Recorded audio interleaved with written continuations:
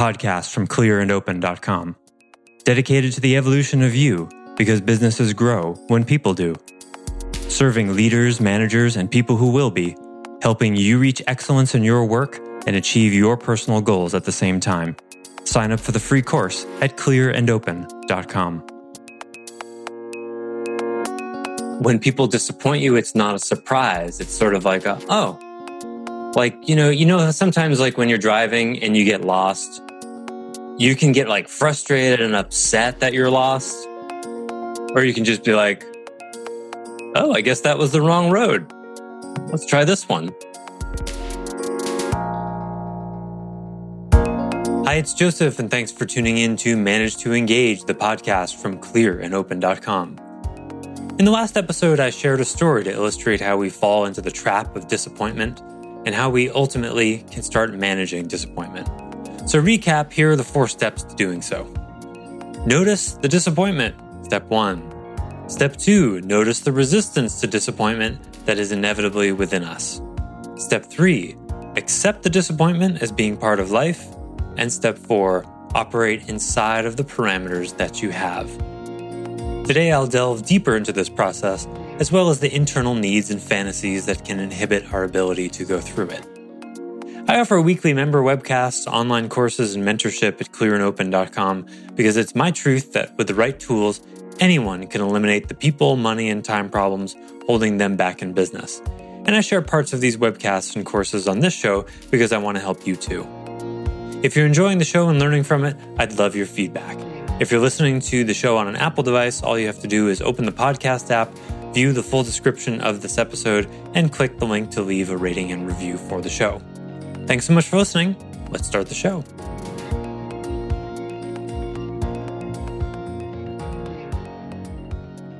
Curious why you decided not to endorse his concealed carry permit. That was a moral decision you navigated. What was involved in that? Well, he asked me before it was going to get sent to me. And I told him straight out that, well, I would think about it. I'd consider it. So okay. He took it as, yes. So you were honest. Oh, he took that as considering means I'll sign it? Yeah. So I would consider it. So next thing I know, it's in the mail, literally 4 or 5 days later in the mail. So my reasoning behind not signing it is, so he has this, and I've known this for a while, and I built him to be like this perfect person because of the disappointment lately. But he has this anxiety around people. He's been invited to our house. What's that? Most racists do. I mean, that's the root of it is fear. Okay. So, like coming over to our house for a party. Now, mind you, we share a common fence, and gate going through. Still, we kept as he had it up, but he would come for 10 minutes. And just vanish. So we got talking to his wife. Well, what's going on? Well, he has an anxiety around a group of people. So, and he was going to counseling for it. I didn't know what kind of counseling he was getting. I didn't truly know his character. This was a few years ago. So in my judgment, by that anxiety, I didn't know if it was appropriate for me to fill that out. Oh, okay. Yeah, I get it now. Yeah, sure. So, I didn't know, is he getting this because he has this anxiety? He has this new counselor? Is this new counselor telling him he has to deal with it and he can't deal with it? Or, and is this going to result in something not good? Yeah. In other words, is he mentally ill? Right. So I questioned that. But I really had no reason to question it because he was going to counseling for that issue. We all have our own issues. Yes. And I had no reason to see a different character than what I pictured him. I had no reason to, but there was a gut feeling saying I should not fill that out. Yeah, really interesting moral dilemma. But he still got it. Well, sure. He knows enough people, and how many signatures does he need, right? Right. Do I think he would ever do anything? No. But that comment about the dog it makes me question more. Yeah. It's a really interesting part of how we've interpreted the Second Amendment that you get to sort of vote. You got to vote on whether you should have that concealed carry permit. So what do you think you're going to do? I'd have to confront him. About what in particular? About his comments. And I know it's past the fact. I mean, we're 10 days later on the whole bullet to the dog. I'm not comfortable with him saying that in front of my kids. Okay. Now, his kids and my kids hang out every day. They're always swimming in our pool, but I'm not comfortable with comments like that. Okay. So I have to confront him about it. And what's weighing in my head is, do I wait till the next time? Or do I say, I've been stewing on this for 10 days now, and then, because I thought about it for a while. And then just a few days ago, the comment came out about, when was the last time you went to Lake George? So it's just more and more coming out that I'm like, and I don't know why I shy away. I'm not the kind of person to shy away, but I shied away from him. I was going to say, you normally are very verbal. Like I am, but I was so shocked. You put it perfect. It was disappointment because I thought I knew this person. Yeah, and this person carries a gun. Yep. And he's your neighbor. And like, even though my neighbor is on 13 acres and thousands of feet away, when we're in conflict, and it's happened a few times in small ways, it's gross. I hate it. Like, I feel constantly in a knot, and it's not nice. So it's understandable to want to avoid it. What I would say in peer confrontations, because he's a peer, not an authority or not someone who reports to you, is do your best to come from a place of confession. Like, hey man, I gotta confess something to you. I've been stewing for 10 days about something that you said. I've been having a really difficult time with it. So it's coming, that's one of the ways to find vulnerability, where you have a feeling that you're sharing something intimate. If you start from that place, you'll undermine the very easy tendency we all have to attack people or to make him wrong. So, you're coming from I really have a preference that when my kids are around you, that you not talk this way. When my kids are not around, you can talk however you want, obviously. I'm not questioning your character or your morals here, but our kids hang out with each other and you're going to be around them sometimes, and this is what I'm requesting.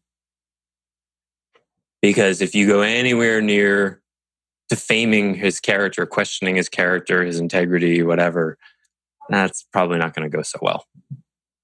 And that's been my thought for several days. I mean, you're just confirming it, that that's the approach that I have to go. So you're coming from expressing a need rather than expressing a judgment.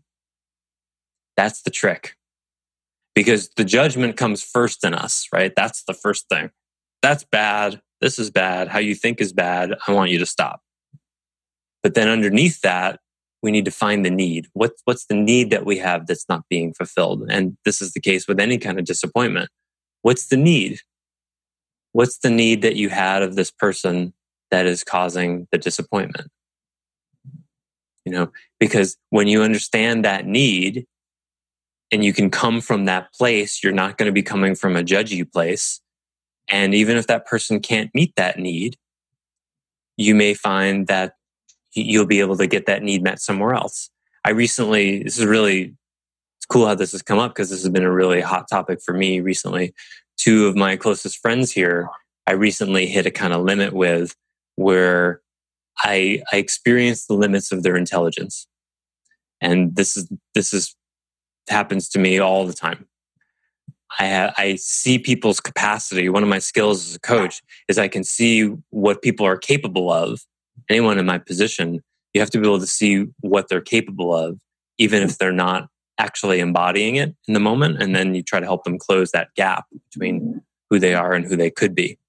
So when I form close relationships, my pattern has been unconsciously, I in part am relating to who they could be, who I see they could be, their capacity, not their reality. And I've gotten better about this, but it still happens to some degree, because part of why I can do what I do well, I think, is because I can see people's capacity just as well as who they are now. But the shadow side of that is sometimes I confuse the two. And so I relate to people in terms of who they could be rather than who they are. That creates disappointment. That sets me up for disappointment, right? So this happened with two people I was having a conversation with, and I just saw they said some stuff where I was like, oh man, critical thinking flag is down, absence of critical thinking, 15 yards. And it was like, there was just nothing I could say. It was akin to like a racist comment. It was something that was so dense that I saw like, wow, there's nothing I can say here. I just have to change the subject and swallow it. And one of the places I went with that is, okay, so who do I have in my life that I can have these kinds of critical thinking conversations where after I hang up the phone or after we part ways, I feel deeply nourished and fulfilled because I'm not going to get it from these two guys. It's a need, right? But if you focus on they're bad, they're not who I wanted them to be, yada, yada, yada, and you don't follow that to the need, then you're going to be just pounding on the brick wall. And you're going to continue to try to squeeze blood from that stone instead of going, okay, well, I can't get X need met from this person, but I do get Y and Z needs met from these people. Where in my life can I do that? Take it somewhere else. Would it be nice for you to get all of your needs met in one person? Hell yeah. Have you ever had that experience? Do you know anyone who's ever had that experience? Right? And this goes into our romantic fantasies, right? We have these romantic fantasies like one day I'll meet that special someone who will meet all of my needs all of the time and never disappoint me. Right? Yeah, and they'll be riding a unicorn. That's just as likely. So the sooner you let go of that fantasy, the better off you're going to be. And it's not to dismiss the sadness, because that's real too. It's just to see that the sadness is an artifact of the expectation. And then the beauty of it is when you relate to disappointment this way, then when people disappoint you, it's not a surprise. It's sort of like sometimes like when you're driving and you get lost, you can get like frustrated and upset that you're lost, or you can just be like, oh, I guess that was the wrong road. Let's try this one. And it sort of depends on your mood or how late you are or whatever. It sort of depends. It's the same thing with disappointment. You can be like, oh, it's a limit. You turn down a road, it's a dead end. You turn down a road, it puts you on a highway, go in the wrong direction. Whoops. Guess I'll have to find the next exit and turn around. I have a terrible sense of direction, so I learned the hard way to have a sense of humor about getting lost. Like, oh, I guess I'm getting lost again. Well, I shouldn't have gotten lost. Oh, really? Me, who has a worse sense of direction than anyone I know, I shouldn't get lost. Where'd you get that idea? Well, it should change. Well, it might never change. Do you actually care about having a bad sense of direction? Are you like a guide in the wilderness where it really like affects your job and, your survival? No, I guess it doesn't really matter. Oh, okay. So why are you upset? Well, because I should be able to be good at everything. And do you know anyone like that? Just fantasy after fantasy after fantasy, you see? So when people disappoint you, it's just like, oh, that's a dead end. Or as they put on the signs, not a through street, in order to avoid the word dead, which I think is really funny. Not a through street. Because dead end is so negative. Because to some people it is. But not a through street is quite a mouthful. You guys have that where you live? Signs that say not a through street? Oh, we have dead end. Right on Brown Lake Road. Anyways. Sometimes they say dead ends. In some towns where I grew up, there were very few dead ends. They were all not a through streets. I wish they would just say no exit as a homage to Jean-Paul Sartre, who wrote the book called No Exit. It's kind of existential. There's no escape. Or in Europe, when the exit signs in Europe are, maybe you've seen them, they're a picture of a guy running toward like an open door and there's an arrow. So it's just this like really cool action guy. Should be that with a line through it. No action guy running through the door. Then you wouldn't have to be able to read. Signs in Europe are way better that way. What else? Anything else on this subject? So No, I just thank you first off, because it twisted the whole way that I was thinking of. I didn't think of it as a disappointment. I thought of it as me as a bad character reader. So, and that's what, seriously, for a few days now. And then on this 6-hour trip back here, just before I jumped on here, I'm thinking, and I told you, time to time, I say, what would Joseph do? I think about it as a scenario happens. And this actually, it came to my head when this happened. Instantly, not right then, but when I got home and I was like, wow, this is more than I can handle right now. I was like, well, what would Joseph do? And then on the way back today, the 6-hour trip, I'm like, who the heck is Joseph? Why am I wondering what Joseph would do when I didn't even know you? So, I had it planned that I was going to say, all right, I know a little bit about you. You've been doing this coaching since 2002, I think I read. And I get most out of you when you share your personal life experiences, like the whole egg carton thing. I don't know. People like that story. What's that? People like that. I got good response from the egg counting story. Yeah. So like I learn a lot from that. So, coming in today, I was like, I want Joseph to tell me a little bit more about himself before he did this coaching. What is his life experiences? Because I'll tell you, I was really disappointed after one session, and don't get. Hey, yeah, I'll disappoint you guys. I already have. Do you remember the session when you said, "I got bad news for you guys. You guys aren't managers." I was disappointed, and then I left that, and I said, "What did he do where he was actually in the closest scenario to us that I could relate to in the next session to try to expand on it?" And then I got thinking deeper and deeper about it. You were right. But physical evidence, because I learn more from you when you give life experiences. And that day you didn't. Okay. In another session, you asked somebody what their dream was. And I constantly go away with, wait, Joseph never shared what his dream was. So I had a whole bunch of questions coming in today. Well, what is it that's your dream? I know we're short on time, and I probably stole the show here, but I apologize. Hey, you can't steal it. Everyone else can unmute themselves and talk, and they could say, I don't want Bill to ask that question. I have a more important question. They could try to do that. So yeah, those are the questions that I had, but right on. After you phrased it with a disappointment, it changes. Like, I don't have all of those questions. I would still like to know a little more about you, obviously. Well, First, I would love to address the Joseph's voice in your head thing that probably many of you have experienced, and also why you asked the question, what would Joseph do? That has actually very little to do with me, because it's just a artifact of the relationship. And it's the same reason why people say, what would Jesus do? Which is kind of a funny sort of pun here on this, but it's the same thing. It's useful for all of us, and I do it too, to objectify our higher selves as someone else. So when you say, what would Joseph do? Because I have a teacher role for you, in this moment in time, these days.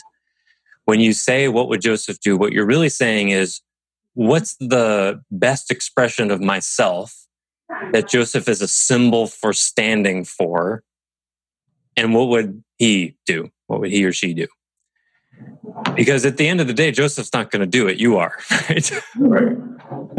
But your consciousness is reaching for a resource where, and it's a kind of meta moment. You could say you're reaching for meta, because I represent a kind of spaciousness, and I represent different perspectives and getting out of your initial reactions. And so we all do that, whether it's what would Jesus do? What would Donald Trump do? What would Jesus do? Whoever your hero, leader, authority figure is, father, mother, whatever, we all do that. So it's useful to know. It's useful to have. I have a name that, a few different names in my head, that, including myself, because I also have, well, what would my own teaching say I do? Which is, that's a bear sometimes, where I have a moral decision in front of me, and I want to take the easy route or whatever. And it's like, well, what would you do if your students knew you did that? And I go, oh man, crap, I gotta follow my own teachings here, or else I'm a hypocrite. So that's why I said I also ask, what would Joseph do? Because there's many versions of Joseph. And I'm happy to answer any personal questions that you want about me. I could talk for hours about myself. I generally try not to. But I am learning with my marketing person is on me about sharing more personal stories like the egg story. And that seems to be received well, because there's certainly a part of me that likes to lecture and tell people what's what. And I'm moving away from that because I'm finding it doesn't work nearly as well as storytelling. Who knew? I agree 100% with that.